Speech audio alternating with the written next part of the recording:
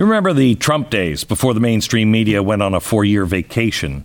They worked nonstop like deranged bullies obsessed with destroying Donald Trump.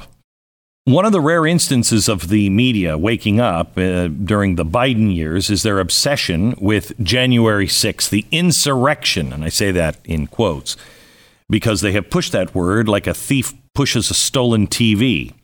Meanwhile, they golf clapped last summer as anarchists and radicals literally burned American cities to the ground, resulting in $2 billion worth of damage. And how many countless people have died since then for this experiment with our cops. It's so more than a little strange that they've spent so much time on the insurrection narrative. I mean, after a while, you have to wonder, why is it they're still talking about it? Because they aren't really talking about it. They're insisting that it was an insurrection without really giving us anything. Strangely, their insistence focuses on the unquestionability of the whole situation. Well, I have some questions, and today's guest asked these questions in a more recent article for Revolver News titled Meet Ray Epps, the Fed-protected provocateur who appears to have led the very first 1/6 attack on the U.S. Capitol. But it goes deeper than that. It's more of an expose, and a very comprehensive one. At the center of all of it is this mysterious guy from Arizona named Ray Epps, a name everyone should know, and a name that you will not hear on CNN, NPR, MSNBC, or from the administration. We know that he was on the FBI most wanted list. He was one of the first 20 people added to the list. But he was removed just one day after Revolver published an article about him. That alone would seem to be enough to raise the alarm. We know this guy, Ray Epps, was there. We know that he was encouraging Trump supporters to go into the Capitol the night before the rally. There's footage of him doing it. In response of him telling people who were Trump supporters, hey, we got to go in and take over the Capitol, people that were Trump supporters began to chant, Fed, Fed, Fed, because they felt he was a Fed plant. As well as the footage of him on the morning of January 6th telling people to go to the Capitol 30 minutes before the end of Trump's speech. Recently, in a House oversight hearing, Representative Thomas Massie asked Attorney General Garland about the situation, and Garland was surprisingly close-lipped about the matter. This whole thing ends in a question, not an answer. The question is, why? Well, we don't know, but we need to find out. And Merrick Garland is not the guy, as you will find out at the end of this podcast, not the guy to really be looking into it. Today's guest has devoted himself to this cause. Please welcome Darren Beattie. You may not know this about me, but I'm a man of taste. I mean, look at me. I also work out. I do curls more like this a lot. And I do curls, especially with chocolate. It's my favorite. Chocolate, and it's also my favorite time is snack time, which is why I always have several times a day happy moments. Snack time. Fortunately, I can now snack without feeling bad about it because of Built Bars, which I love. They're candy bars. They don't call them candy bars. They're protein bars. No, they're not. They're candy bars. They're healthy for you. Yeah, who cares?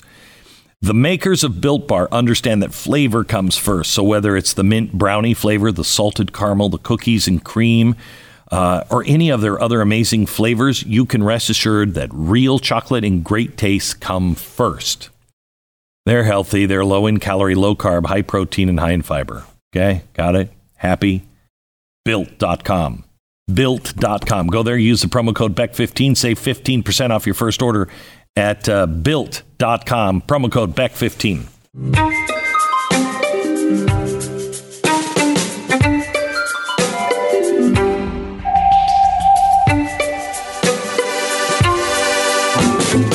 So, Darren, how does a guy who's a professor at Duke University who likes Donald Trump, how did you even get that job? Was that undercover? And then you left there to go speechwrite for Donald Trump. Yes. Well, I was an academic. That was my first profession. I majored in mathematics as an undergraduate and did a PhD in the philosophy of mathematics as presented through the lens of a German philosopher, Martin Heidegger. And then I was teaching at Duke, and one of the interests I had was sort of the underlying logic behind various political coalitions. And I had a thesis that essentially the underlying logic behind the Republican coalition had become obsolete post-Cold War, and it was due for a certain type of realignment. And in fact, I presented this thesis through a course I was teaching called Left, Right, and Center.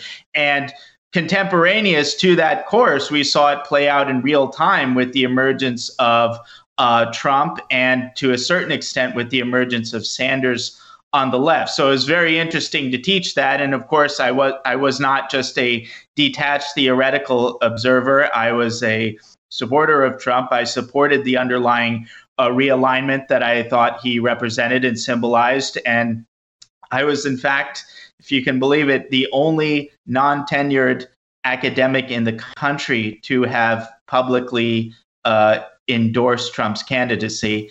And I was also the only faculty member at Duke to have correctly predicted the election, which I think irritated them even more. I think it probably did. So what is the realignment that you saw? Right. Well, there was a number of factors. I mean, a lot of things have changed since then. And so to some extent, the analysis requires its own kind of update. Yeah. But at the time, you just saw the kind of the same types of refrains coming out of GOP and the rest messaging, as though we'd never gone kind of beyond the Reagan years, as though the kind of economic philosophy represented in the Reagan years was somehow essentially connected with the various other positions, for instance, on foreign policy, on cultural policy, and so forth. And I think a lot of times because people see various political issues packaged together, they assume that there's some type of essential coherence, when in a lot of cases, they're packaged together in an arbitrary way, or maybe not entirely arbitrary, but contingent to the underlying political circumstances that existed. And I think the way that a lot of the GOP platform, in the movement conservative platform, was constructed, it was very much attached to the peculiar circumstances of that Cold War period and required a certain type of substantial software update, as it were, in order to address the emerging challenges of the 21st century. So we have realigned. I mean, I find myself, I've always been a freedom of speech guy. First Amendment is really, all of them are, but the First Amendment, especially with what I do, I've always been there. And the left used to be the champion of that, and now we're on opposite sides. I've always been a guy who said, well, big corporations, what are they going to do? Not realizing what corporations that are bigger than countries, and many countries in the cases of these corporations now combined, can do and are doing. So now I'm almost, I wouldn't say I'm an anti-corporist, but I am very suspicious, and I want nothing. I want our government to do nothing with the private sector at all. That's a huge change just in me. We are all flipping and finding ourselves in proximity of very strange bedfellows. Right. And I think it's simply a matter of pragmatically addressing the predominant threats to liberty that exists today, and it takes different forms. And this is, I guess, a partial update from the issues I was focused on back during the Trump candidacy. Back then, it was somewhat significant and even a little bit novel to suggest, we need to reassess our relationship between sort of economic theory and liberty. And there's this sort of simplified version of what free market is, when really people use that term so loosely as to encompass a free market of the neighborhood lemonade stand and the free market of something like major institutions like Goldman Sachs. But the market in which Goldman Sachs exists is not the same market as the kind of neighborhood lemonade stand. Yes. And we didn't quite have the vocabulary to recognize those important distinctions. But I would say that at this point, we may have gone a little bit far in the other direction. At first, it was necessary to say, like, look, just because these big tech companies are technically in the private sector in a very technical sense doesn't mean that we should simply ignore the overwhelming threat that they pose to free speech and the ability to deliberate in the public sphere, which is a precondition of a democratic society. Correct. You need free speech in order to have a democratic society. And so I think just because everyone was sort of so fixated on this public sphere, private sector distinction, it was important to say, look, just because the threats are coming from the private sector doesn't mean we should ignore them because it's sacrosanct by virtue of not being. But I think at this point, I'm almost inclined to kind of push back in the other direction in the following sense, is I think ultimately what big tech is, the major companies, Facebook and all these other things, you cannot understand ultimately what they are without recognizing that they are essentially extensions of the American state. And in fact, at the government at the highest levels, in the State Department and other spheres, they use Google, Facebook, and these other entities as an integral component of their public diplomacy operations, of their propaganda operations. It's used to facilitate our objectives overseas. We saw this we saw this with the Arab Spring, clearly. Exactly. And in fact, and that's not even to mention the de facto revolving door that now exists between the high level positions at these tech companies and the government, and also the fact that these companies are doing major contract work for the government. Yes. So I think the ultimate position is not quite, public versus private. The ultimate, I think, recognition we need to make is at the highest level, that distinction is not very meaningful. The public sector and the private sector blend. And in the case of big tech, these companies are not ultimately private sector in the way that we imagine. And I think that's important when we try to assess solutions, because you can't solve the bottleneck simply by saying, we need some other kind of private sector competitor, because at that level in the economy, everything blends into the state. And ultimately, the bottleneck to a solution is the security state, which has been a primary driver of the censorship regime that we have. And I think that could be an interesting segue, I think, into the biggest story really of the past few years that encompasses a lot of my reporting on 1/6, which is the fact that the entire national security apparatus in this country has been repurposed and redeployed domestically. And that includes the big tech companies insofar as they're instruments of the security state. The entire apparatus we have has now been reoriented towards silencing and suppressing precisely those insurgent populist energies that animated the Trump candidacy, but also animate other populist movements on the left as well.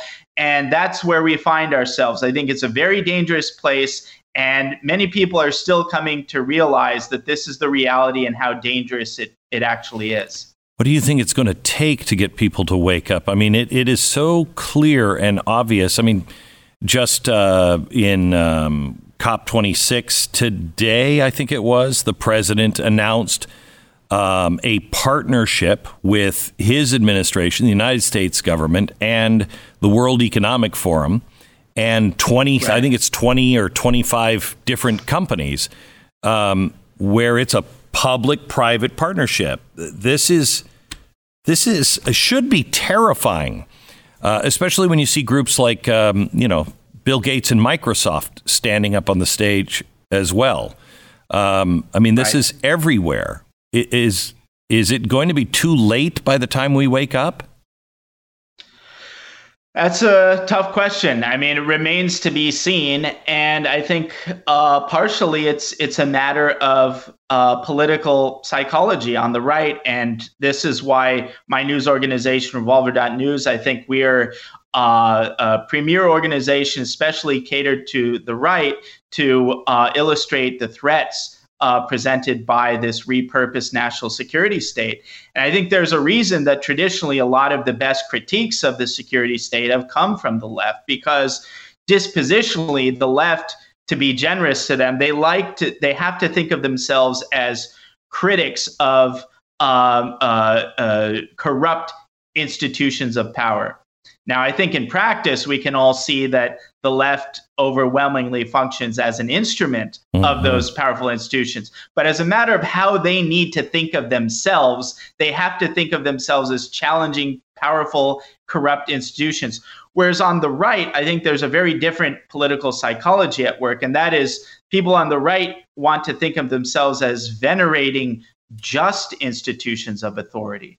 And so it's a more difficult proposition to get people on the right to recognize that these institutions, many of which you've had a history of venerating and supporting, like the FBI, like the DOD at its highest levels, like the national security apparatus more broadly, that these have become extremely corrupt and are basically pointing their guns and their fingers at you. And I have to tell you, I don't think the problem is that big, getting the right to realize that. I think when you see what happened to Donald Trump, and, I said this all during that, if they can do this to the president of the United States, what power do you think you have over them? If they can destroy, lie, cheat, steal, fabricate, eavesdrop, spy on the president, the average person has no chance. And for the very first, I've always been very pro law enforcement and pro FBI, et cetera, et cetera. I'm skeptical about corruption, but I've always felt like it's a few bad apples. When it comes to Washington, D.C., there isn't an institution that I believe in now. I believe in the principles that were lined up by our founders and are, up for show for the little people in the archives. But those are never used by those institutions, it seems to me. And you don't know where to turn. You can't turn to the press. Yeah. You can't turn to the government. Where does the average person turn? And that's why I think your reporting is so important. And I want to get into the way this has been used for January 6th and Ray Epps, I want to get into. But I think we should start with Whitmer and tell that story. Yes. No, Whitmer is a very important story. And actually, the very first piece that kind of focused the appropriate narrative on January 6th, before the first Revolver.News piece that really analyzed the charging documents in relation to the Oath Keepers and presented the thesis that there's very likely FBI involvement here. Before that, there were disparate narratives going on, like, it was a bunch of people taking selfies, and there's a lot of truth to that. It was Antifa or something, but there wasn't the appropriate focus before that. And part of the reason is that, we hadn't looked at the charging documents and seen this kind of reverse RICO structure whereby you have a lot of the little fish wallowing in prison and the bigger fish, heads of the militia groups in some cases, just enjoying their lives, walking away free. But also, it's just, again, I think it goes to this kind of veneration for the institutions, this trust in authority, saying like, maybe they would do this, but they wouldn't do that. The feds wouldn't, go into incitement. And of course, if you look at the long history of the FBI, it's very clear that they are capable of doing those things, and they have. But we pointed out in this very first Revolver piece that you don't need to go back to the 60s and look at the history of the FBI. You just need to go back a couple months before the so-called siege of the national capital to this Michigan plot that you mentioned. Now, what was the Michigan plot? Many of your viewers probably heard about it in the context of the media ginning up this idea like, oh, the Trump supporters are terrorists. They tried to kidnap the Michigan governor and whatnot. Well, it turns out that out of this so-called Michigan plot, 12 of the 26 plotters were either Fed agents or Fed informants. 12 out of 26, which is a remarkable ratio. Now, just a couple more, it's really a Fed right? meeting. No, it's remarkable. So that alone is a whopping statistic. But what else? Well, most people think of this Michigan plot as the plot to kidnap the governor, which it allegedly was, but it was also a plot to storm the state capitol, to storm the state Michigan capital. So there's an interesting similarity there. It also involved predominantly an organization called the Three Percenters, which is one of the three main militia groups also imputed to the quote unquote insurrection-y aspects of 1-6. And so you have the same militia group, the same plot storming the Capitol, only in this case, we know for a fact that 12 out of the 26 so-called plotters were actually feds. And I always say the cherry on top of the Michigan case is that the FBI director of the Detroit field office, who was presumably overseeing this entire infiltration operation in Michigan, the day after these so-called plotters were arrested, FBI Director Wray promoted this Detroit field office guy to the DC field office. His name is Stephen D'Antuono. He was promoted to the DC office where he went on to oversee the 1-6 investigations. There are many, many fascinating parallels, to say the least. Now, I like to be very precise in what I'm claiming, what I'm not claiming. I'm not saying that the fact that the Michigan case, which involved one of the same militia groups, involved the same plot to storm a state capitol, and whose director was promoted to D.C. the day after the plotters were arrested. I'm not saying that all of those coincidences logically imply that 1-6 was the same thing. I'm saying that there's independent, compelling evidence for 1-6, but for those who have some kind of heuristic blockage, as though this couldn't really be plausible, we wouldn't really do that. I'm saying, look, you don't need to read a history of the FBI. All you need to do is go months back where they're doing precisely the same thing that I'm suggesting went on in 1-6. It doesn't. You don't need an intuition boost from going back in history. You just need to look at what they did a couple months before, involving the same groups and the same plot. So let me stop here. There was a book written, I'm trying to remember who wrote it, called Blacklisted by History. And I read the first couple of chapters, and it was kind of a red pill. And I read the first couple of chapters, and I realized if this were true, it would change me. I would have to change a lot of the things that I believed about our history, about government, et cetera, et cetera. And I closed the book and said, I've got to talk to the author first. I want to know the author. I want to make sure he's not a crazy man. And, and I called him. I think he was over in England, and he made perfect sense. And so I read it, and it changed my mind. That book changed me. I saw events in American history in a different way.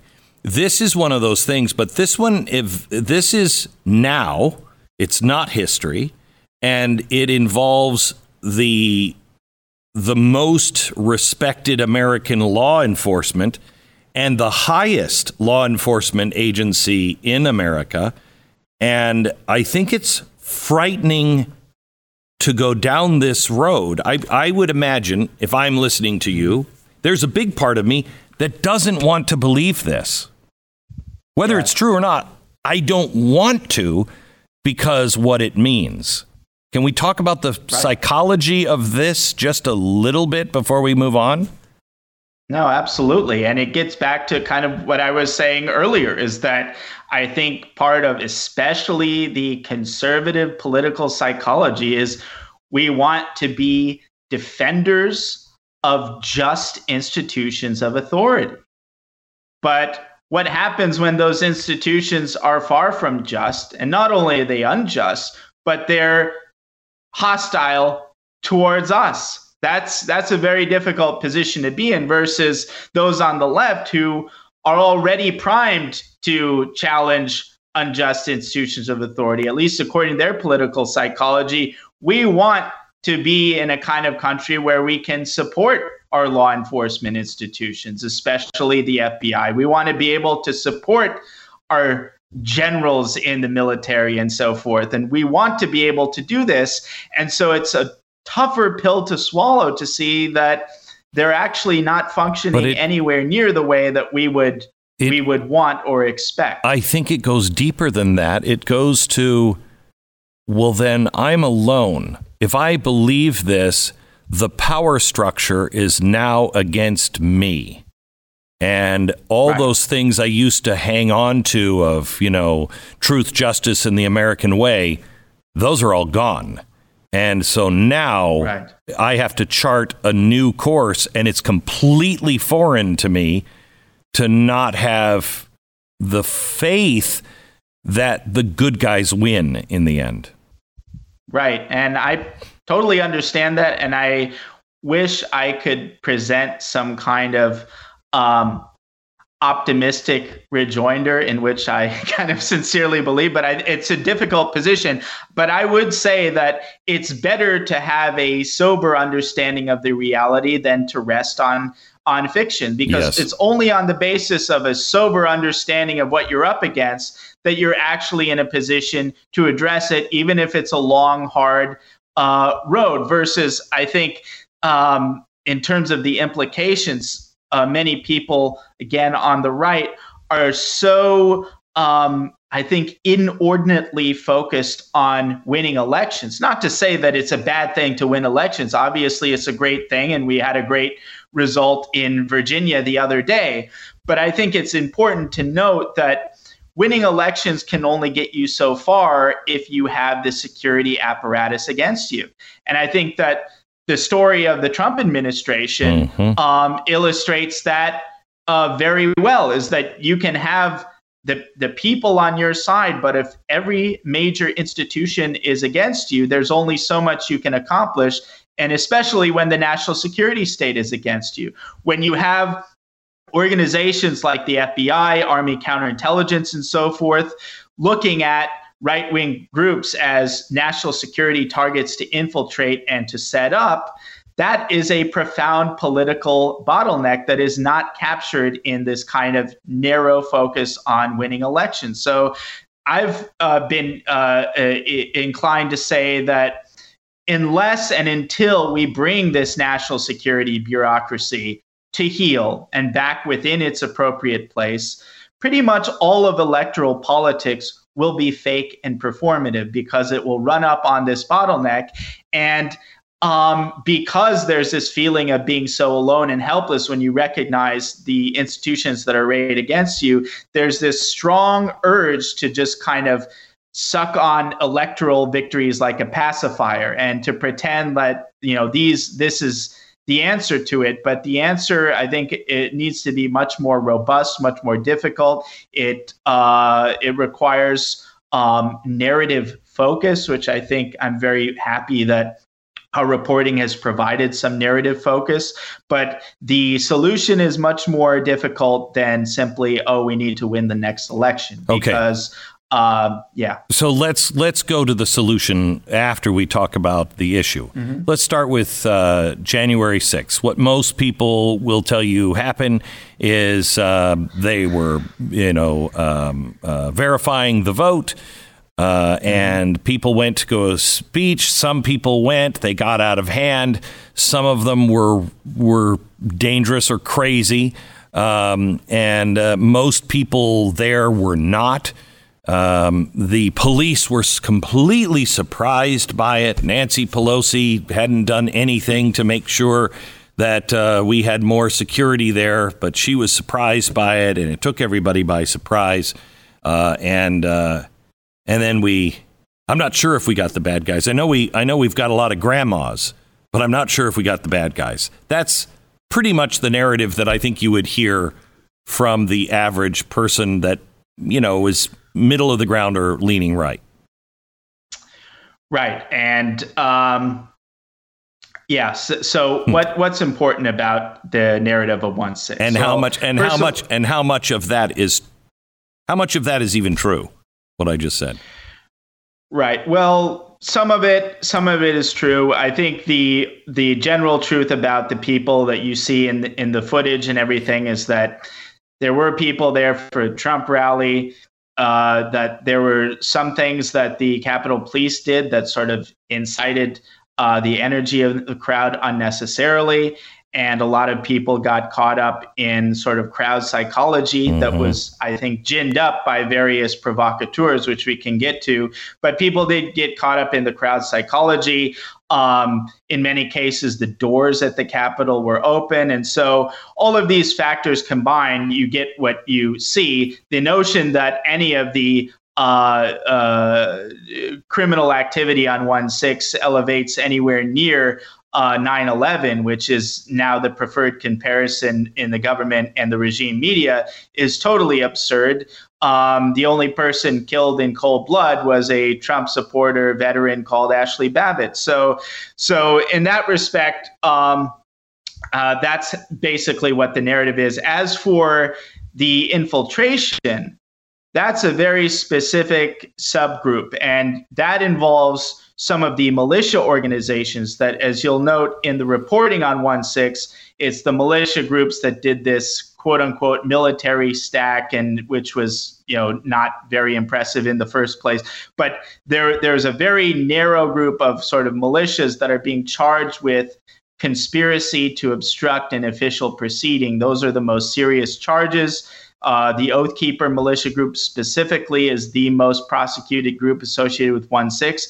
And when you look at the militia groups, especially at the leadership level, that's when it starts to get very suspicious as to what role did the feds play. And as I mentioned in the very first Revolver's thesis piece presenting this, we looked at the charging documents related to the militia groups. And what we found is, in many cases, the people referenced in those charging documents who were occupied a more senior position than those people charged, whose behavior is more egregious than the people charged.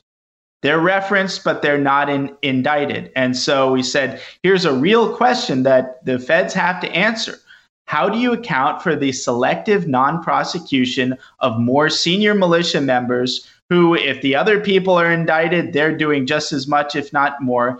How do you account for that? And in a follow-up piece, we zeroed in on a very specific person, that is Stuart Rhodes, who's the founder and head of the Oath Keepers. And we pointed out the extraordinary degree of federal protection that he seems to enjoy that is very difficult to provide an innocent explanation for. And so I'm happy to go into details. So let's go there. To details of that. But this is, I think, an important part of the story. And there are two sort of narrative possibilities. When Senator Klobuchar asked FBI Director Wray, she said, don't you just kick yourself that you didn't have any informants in there and you just weren't ready? You weren't ready for the event, so don't you just kick yourself? And he said, oh, yeah, we will try to do better next time and so forth. She set up the question for him to deflect. She didn't say, did you have? She said, don't you kick yourself that you didn't have? Well, now we know for a fact that they did have. In fact, there was a New York Times piece that came out essentially vindicating some of our original reporting at Revolver News. And the New York Times piece talked about a Proud Boy who was in the Capitol that day, texting his FBI handler contemporaneously throughout the entire day. Now, it's one thing if the feds had informants. What that means is that the feds would have been informed in advance, and they simply, for whatever reason, decided to do nothing to provide the requisite security to prevent it. So they sit back, and just let it happen on purpose, presumably for political reasons. But there's an even darker possibility, which I think the evidence points to strongly, which is more than just that they were informed and they did nothing, but some of the key, most proactive players in some of the most egregious elements of 1-6 were actually government affiliated or government people. And that is to say, there's a distinction between the government knowing in advance and doing nothing, and the government taking a more proactive, participatory role in inciting the event. And the latter category is precisely what we saw happen in Michigan. And I think it's also what we see in 1-6. Well, that would explain why they did nothing. Let's go back prior to 1-6. When did this plot, do you think, started? Do you have any idea? I don't. What I do know is that there is, in the mountains of documentary footage and all the video that exists related to 1-6, there's footage of one person who explicitly and repeatedly calls for going into the Capitol the evening before. And that person is Ray Epps. And this is not just some random crazy in the crowd who comes up with an idea, maybe on drugs and say, oh, let's go into the Capitol, guys, and then that's it. No, he's going from group to group on the 5th, the evening before. And, there are different people on the streets there for different reasons. Some people were pissed off about the election. Some people just wanted to support Trump. Some people just wanted to see what was going on. There are people clashing with Black Lives Matter. There's a lot of different people, different energies. And he went to the various groups, refocusing them on his stated mission, which was, we need to go into the Capitol. And he was not received very well. People, in fact, explicitly said, no, this guy's a Fed.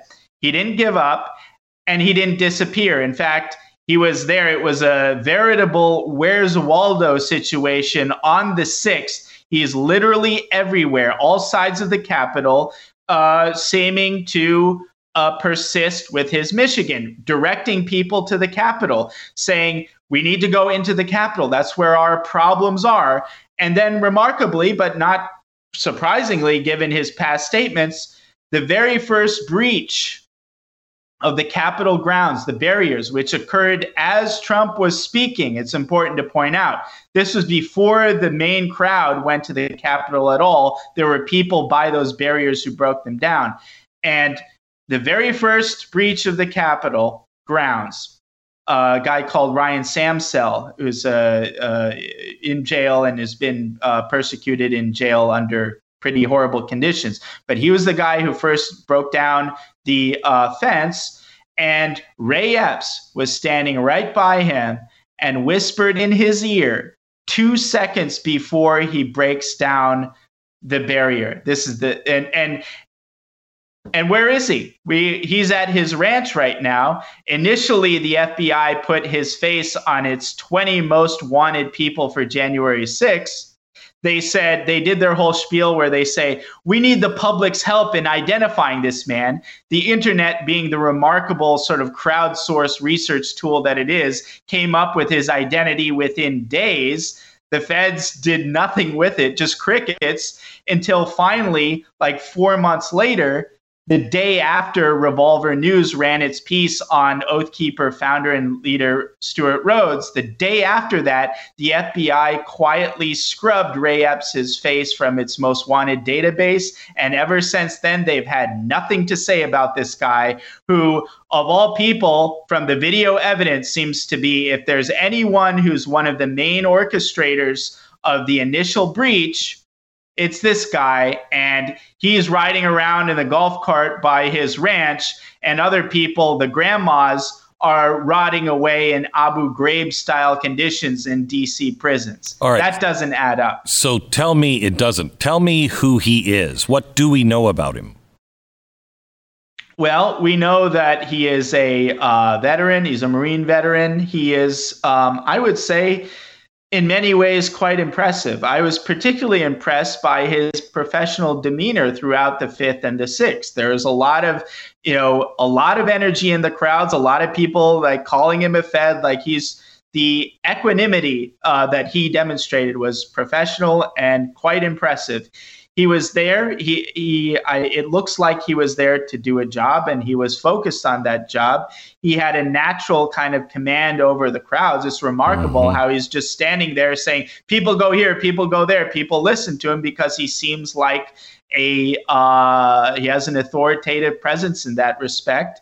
But he was very focused, very cool, very detached and professional, which again, I think is a big red flag, because one of the things that you typically see in provocateurs is this bizarre, the kind of bizarre combination of emotional detachment with kind of radical suggestions. Whereas there are a lot of people who got emotionally kind of wrapped up in the event, and they were not cool and detached. And whereas he was so, cool as a cucumber, let's go into the Capitol, radical suggestions combined with a detached demeanor.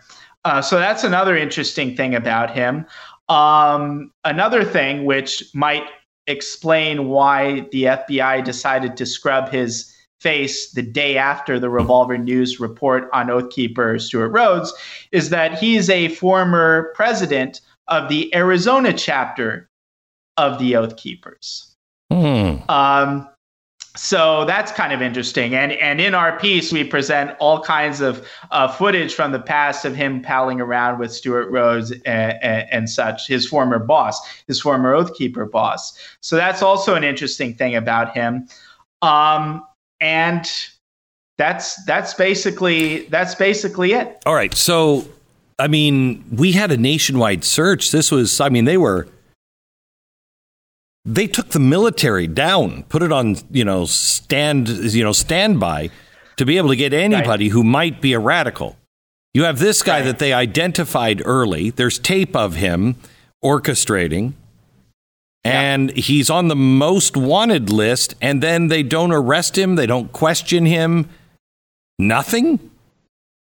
Not that I know of. Like, it's possible that they questioned him and we just don't know about it, but he's not indicted. He's not indicted. Now, there's a possibility that they questioned him and he agreed to kind of cooperate, and that's why they're not touching him.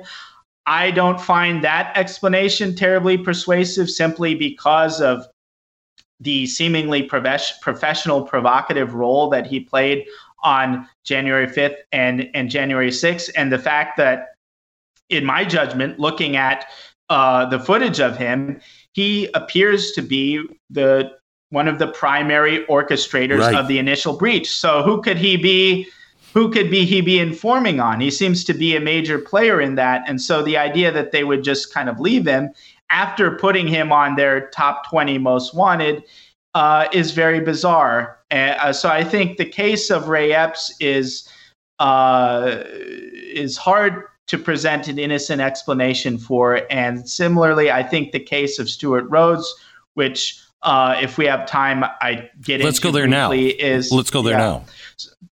So what should your audience know about him? We've done so much extensive reporting on him. So for the full stuff, go to revolver.news, read the full report. It's incredibly comprehensive. But what are the cliff notes with this guy? So here is the founder and the leader of the Oath Keepers, which is the most prosecuted militia group associated with 1-6.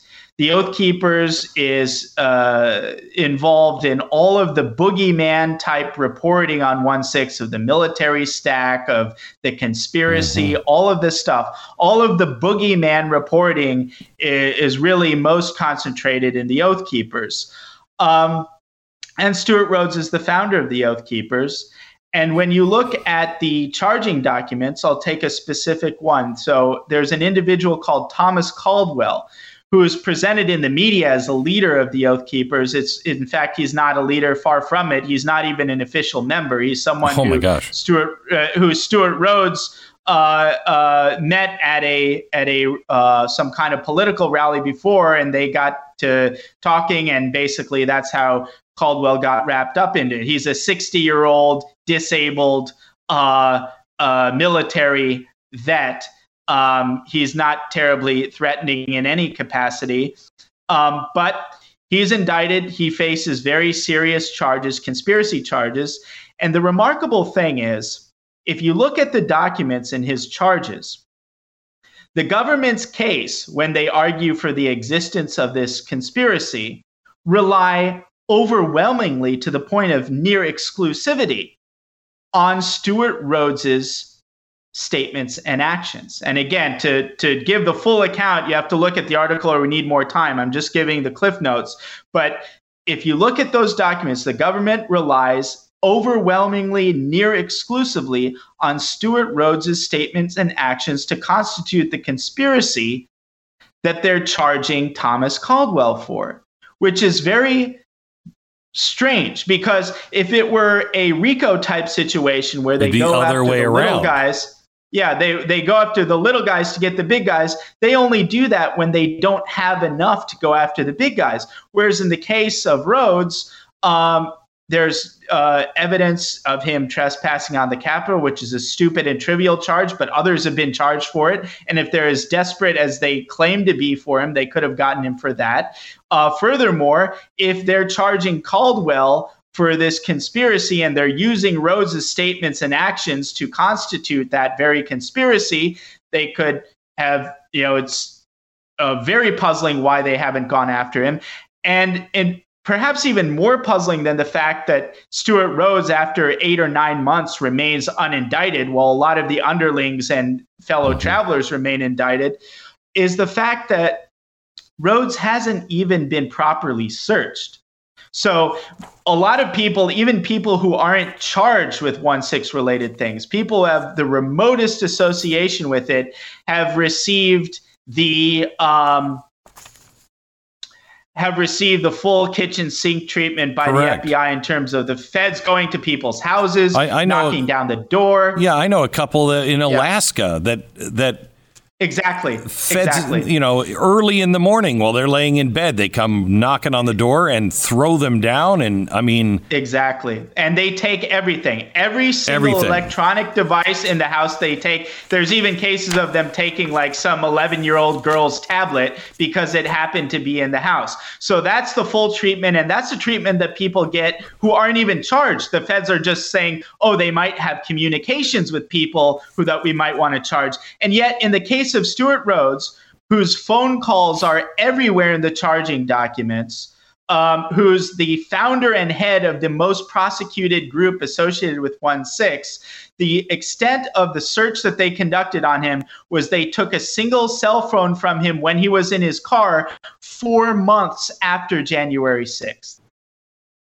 4 months after. How does...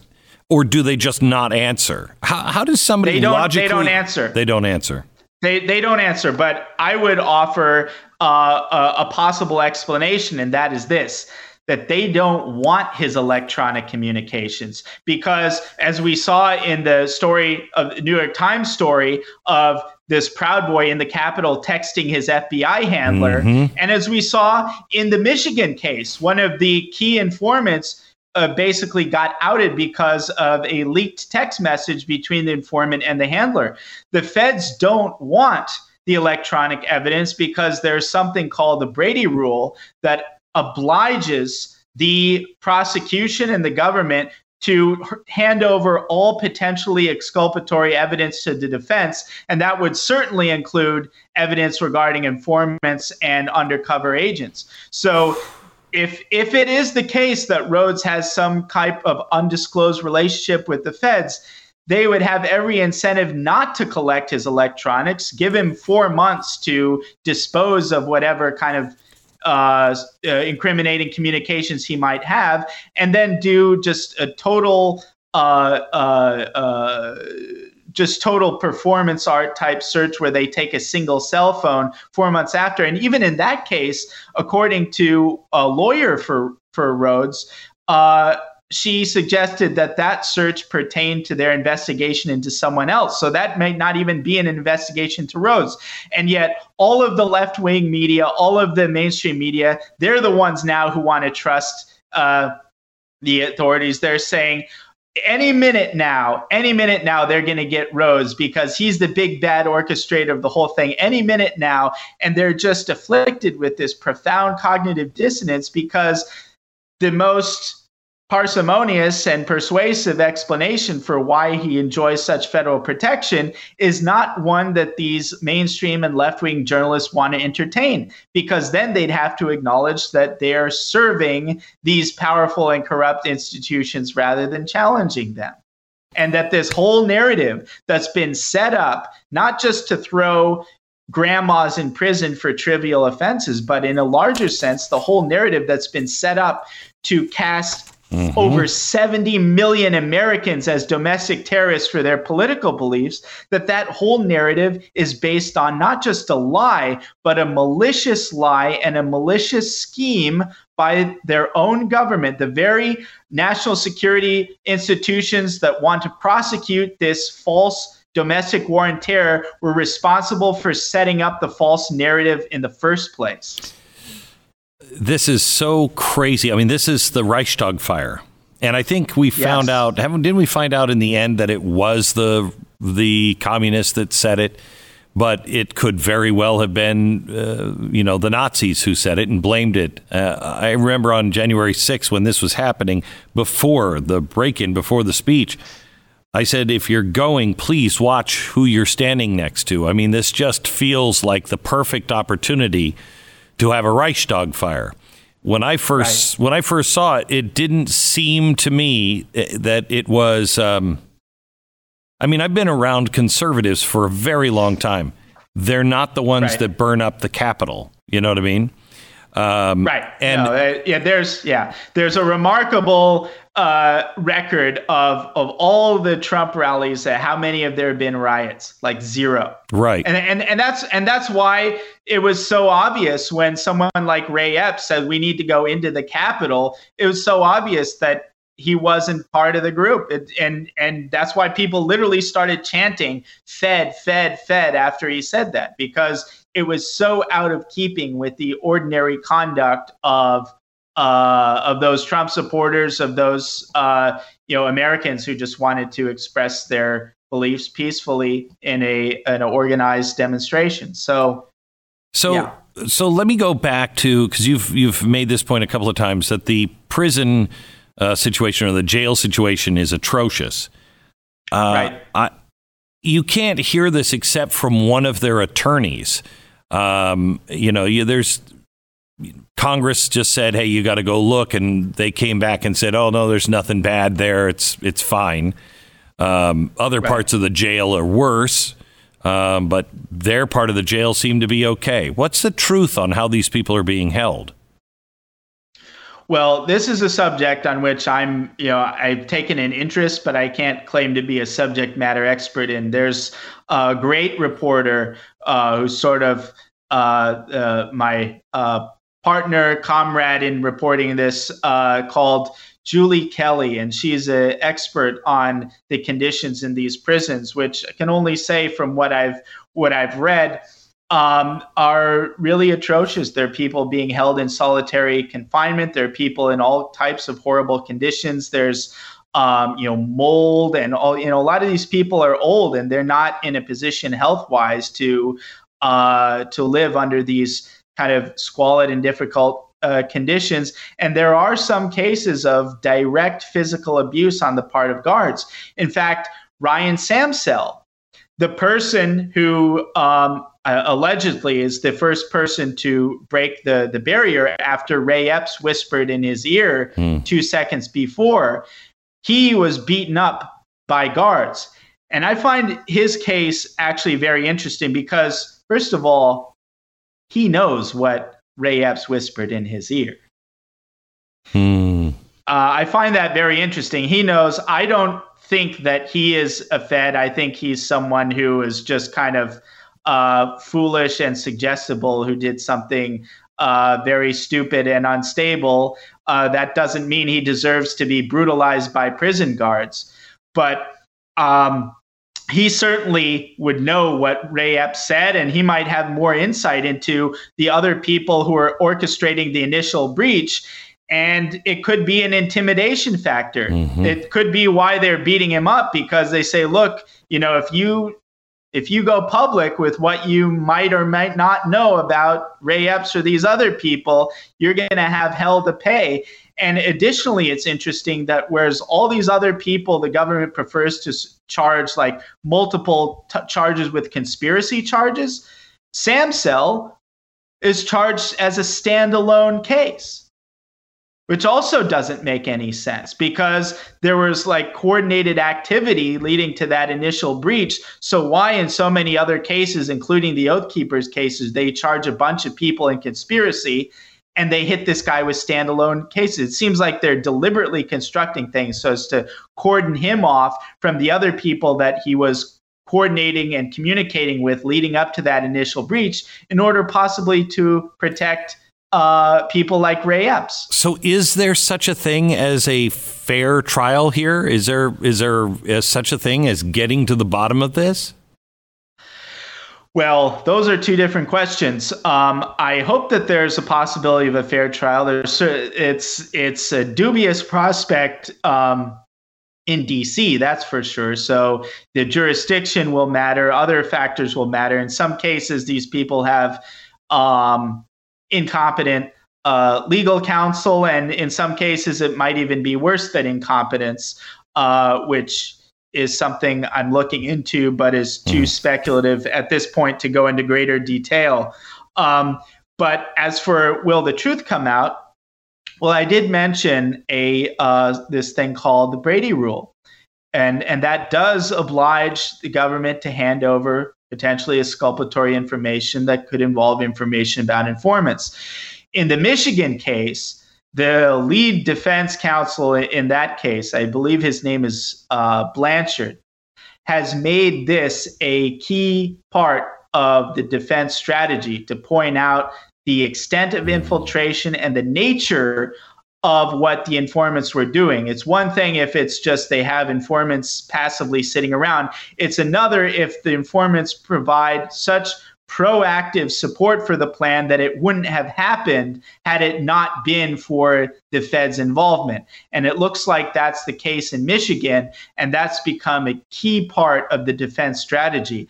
I think similarly, the defense counsel in the 1-6 cases, they need to get up to speed. They need to wake up. They need to take some cues from the Michigan case, and they need to make the infiltration, the federal involvement in 1-6, a key part of their defense strategy. I think that will help the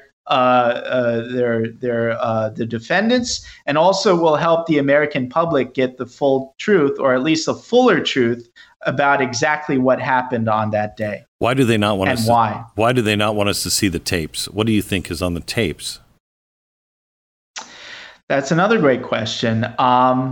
I don't know. I can only speculate. I would imagine that if the tapes were made available, you'd see a lot more instances of provocateur type activity.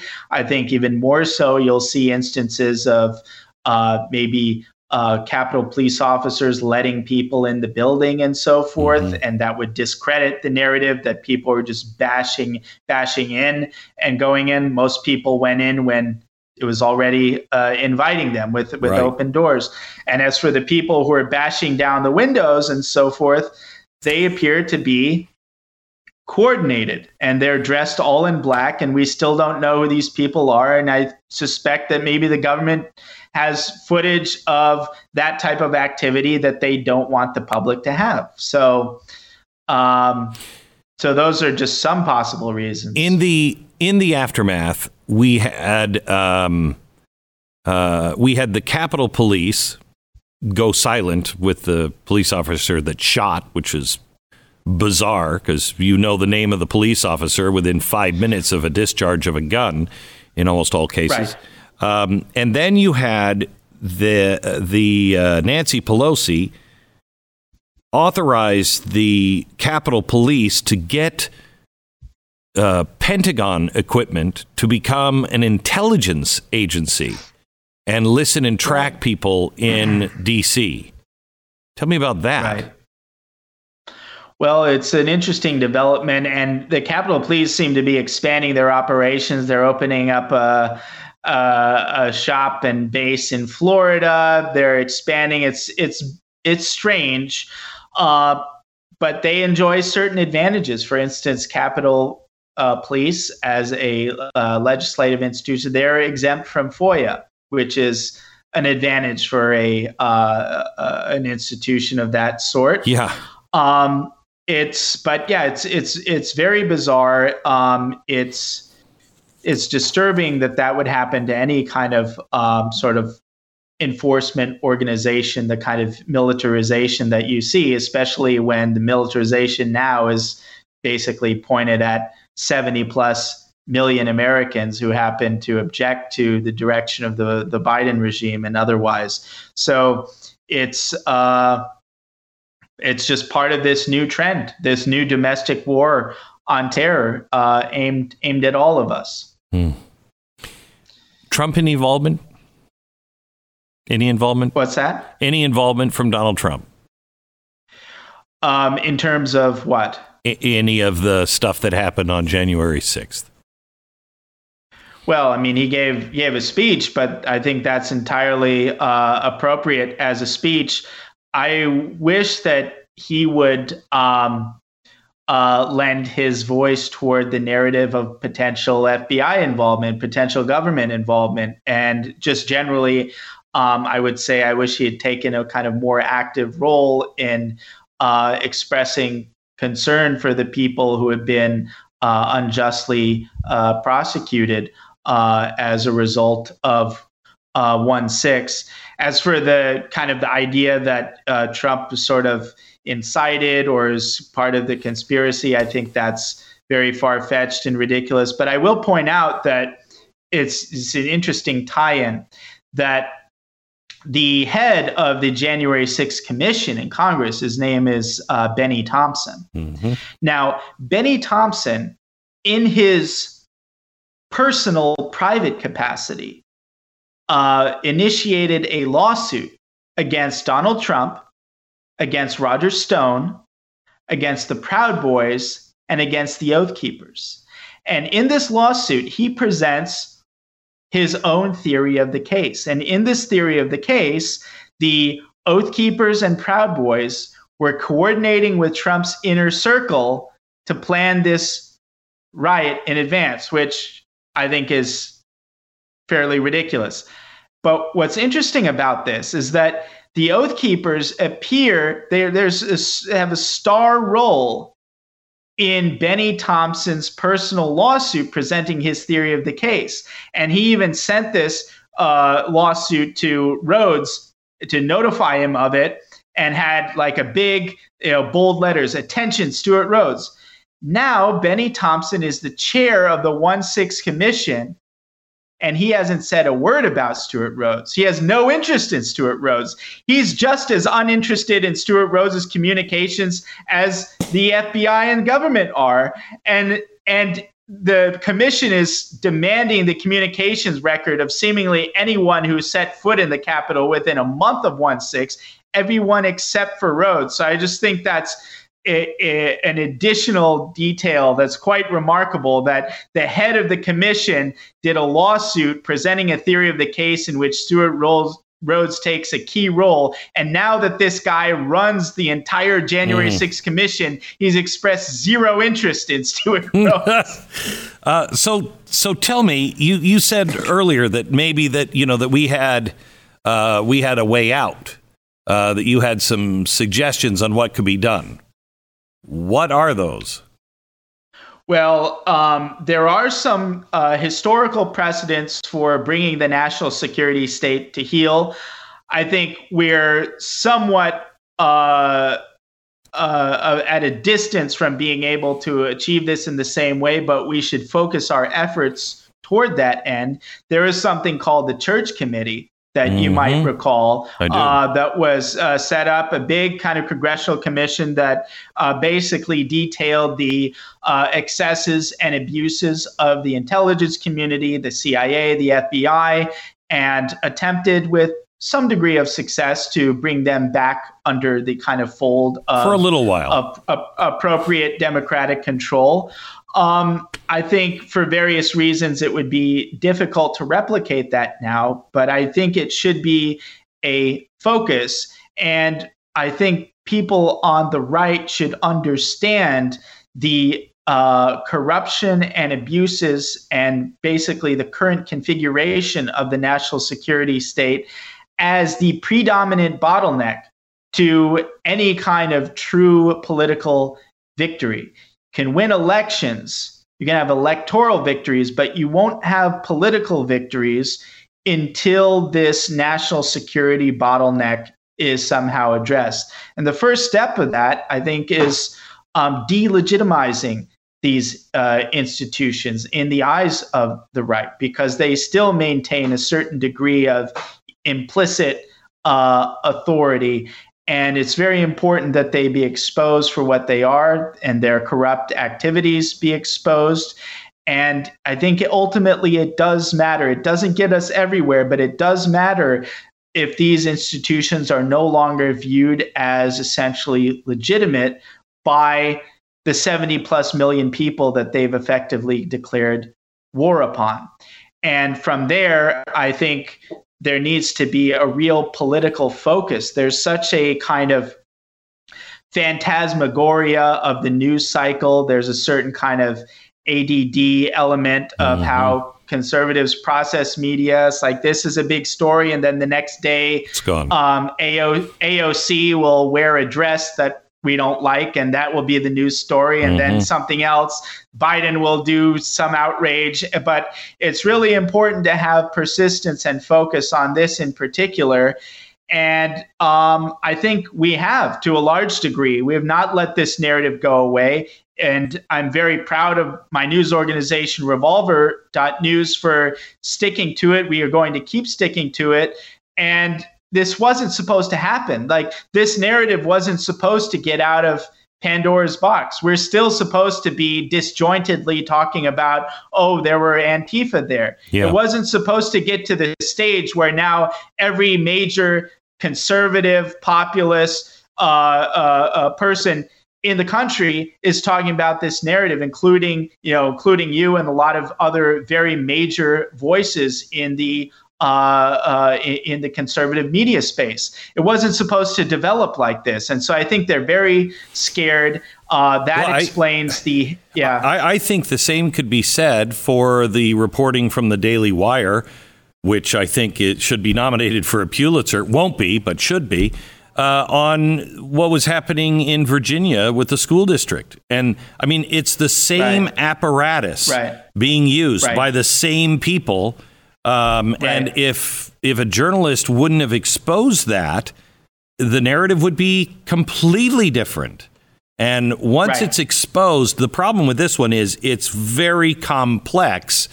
Yes. Even though it's not. I mean, I guess we just need to find out, who these guys really are. How did Ray Epps get rolled up into this? Well, that's a very interesting question, and there's a broader history and context to this. And I'm glad you mentioned that. That in fact, the government began its sort of robust infiltration efforts specifically into right-wing militia groups. That all kicked off in earnest in the early 90s. Now, I think it's important to mention in this context that this is not Merrick Garland's first rodeo. In fact, in the early 90s, Merrick Garland was working for the DOJ and the Clinton administration, and his portfolio was the domestic extremism portfolio. He was in charge right around with that first major infiltration operation called PatCon. That led into Oklahoma City. And I think part of the reason that the government and the regime media, they're freaking out so much about this kind of Revolver News narrative of 1-6 is not just for what it exposes about 1-6, which is huge enough. But once people see that, they're going to start saying, what other events have we been I saw one this morning about Timothy McVeigh, because you remember that there was a third man that tons of witnesses saw. Yes, no, this is so huge. It's so dark. I've looked into this extensively. I'm not ready to report on it fully. There's been a lot of reporting out, going back to the 90s, but I think the public is now just starting to get prepared to hear the full truth about these things. And it's absolutely true. There's so many dark details about Oklahoma City, and it's no coincidence that Merrick Garland was one of the key hatchet men, was one of the key janitor cleanup guys for this event, and they're getting the old band back together. Now Merrick Garland is head of the Justice Department, just as the government is kicking off its new and improved and perhaps even more aggressive domestic war on terror to address the threat posed to the corrupt elements of government by the resurgence of a kind of populist element within American politics. The internet sure changed everything. Absolutely. That's why they need to censor it. Yeah, absolutely. That's why they need to censor it. So can I ask you just real quick, and we'll have you back on, at a later date for an update, but also I'd like to talk to you about this. Are you familiar with Alexander Dugin? Yes, I am. And his fourth political theory? Yes. Yeah. What are your thoughts on that? Well, that's not something that I really have the expertise on. As I mentioned, I'm a political theorist by former profession, and I wrote my dissertation on a German philosopher, Martin Heidegger, who's someone that Dugin has commented on and wrote a book on. I've read his book on Heidegger. Some of it is interesting. Other parts of it I would critique. Dugin is kind of an interesting voice in sort of interpreting this transitional phase that we find ourselves in geopolitically. But that's pretty much all I would say in generic terms. But if you have what specifically about the fourth political theory are you? The way that the language that he uses is very appealing to people who feel like a lot of conservatives do right now. Right. They've lost something. They're being told their country is no good. They're told that they're no good, et cetera, et cetera. It's corrupt, and it's very appealing, and is another leg on the table that I watch. Interesting, because I think that there are other forces out there that would like to keep people under control or to destroy the nation, and I think he's one of them, quite frankly. That he's one of the forces who would destroy this nation? Yeah, that is looking to start a whole new order, a whole new, not just this nation, but this nation and the West. I mean, he's pretty clear on that. Yes, and I guess what I would say that's not specific to Dugin, but because Dugin can kind of be thought of as a sort of political, philosophical archetype for sort of Eurasia or Eurasianism as an alternative to America. I think that we really need, and especially with the rise of China, which is in some ways involved with that, although the relationship between Russia and China is a very complicated one and not necessarily configures to the presentation that Dugin gives. But just to keep it generic, I would say that the rise of China is a very important thing going on right now. And it's important not simply is to say, oh, we need to demonize the Chinese and point to all of their abuses. I think the diminution of America's role geopolitically and the dissipation of America's prestige is something that should really give us pause and not occasion us necessarily to criticize our rivals, but to use it as a mirror to hold up to ourselves. Because it is going to be the case that if we are no longer a serious country, which I think we've become largely a joke country, not only a joke, but an evil country. Yeah. And what do we represent geopolitically? What do our armed forces represent? It represents disseminating the very woke poison that we inflict on our own domestic population. And the rest of the world is going to be just as tired of it as a lot of us are. But unlike the conservatives, who are relatively impotent politically within the United States to challenge the dominant American regime, there are going to be major competitors with real self-sufficiency that present legitimate alternatives to the woke prison that the United States has become. And so I think that in certain ways, multipolarity geopolitically is something to be cautiously welcomed, because I view China certainly not as a free nation, but I don't view the United States as a free nation either. And I would rather have competing authoritarian regimes with different taboos than a one world situation with the same taboos.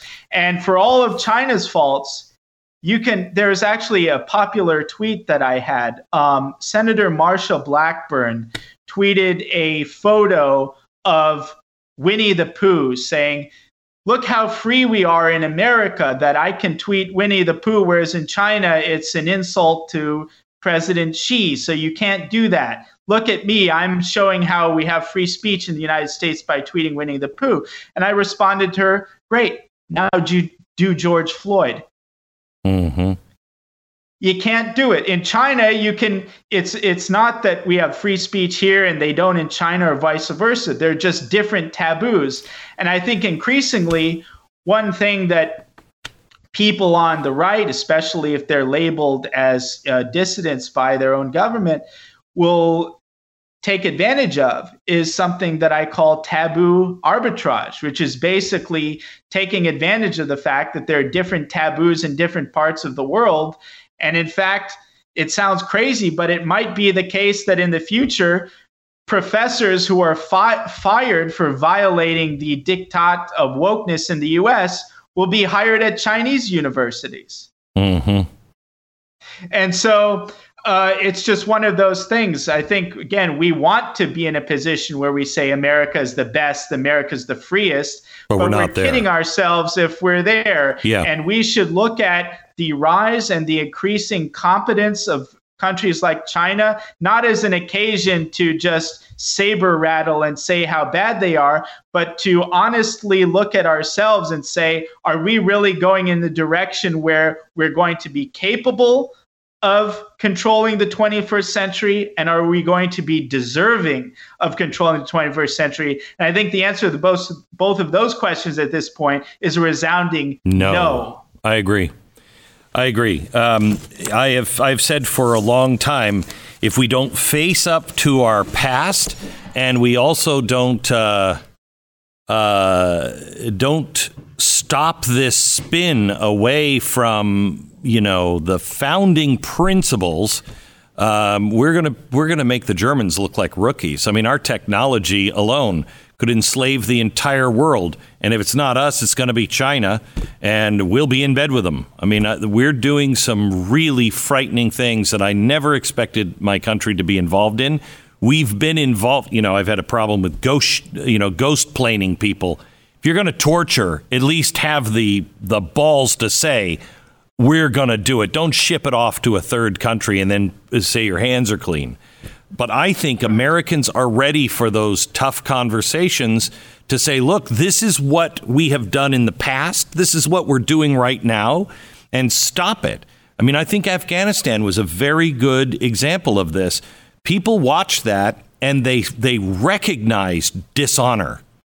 And that's why they stood up, because that's not who we are supposed to be. That's what the left says we are. That's what the rest of the world says we are. But that's not what the average American thinks of when they think of an American soldier. That was dishonorable on so many levels. And that was a good sign to me, that Americans saw that and went, ick, I don't want anything to do with that. Right. No, it's absolutely true. And as much of a disaster as the entire Afghanistan affair was, I think, those types of resounding global embarrassments, I would hope, could at least have the silver lining of forcing that type of radical, critical self-reflection that our country really needs. But unfortunately, it doesn't even seem like Afghanistan is enough. It might require something even more humiliating before we really say, wow, we need a profound course correction in this country, because the hierarchy of taboos and the nature of accountability in the United States of America now is such that a general will suffer more severe repercussions if it comes out that 20 years ago he used the N-word than it will if he loses a war. Correct. A nation with that kind of priority of accountability is a joke nation that will not predominate in the 21st century. Well, we were a joke in 2000. We had just gotten back. Our financial institutions had just gotten back, wagging our finger at them in 2006 in China, saying you have to adopt the American banking standards. Look at this. You're going to collapse. And then we collapsed and they laughed at us. The same thing happens with Afghanistan. And what are we doing today?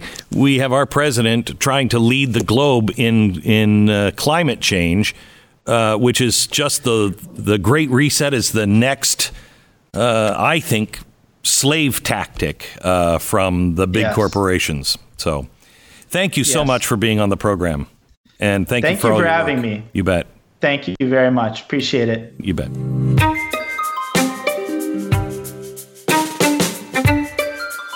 Just a reminder, I'd love you to rate and subscribe to the podcast and pass this on to a friend so it can be discovered by other people.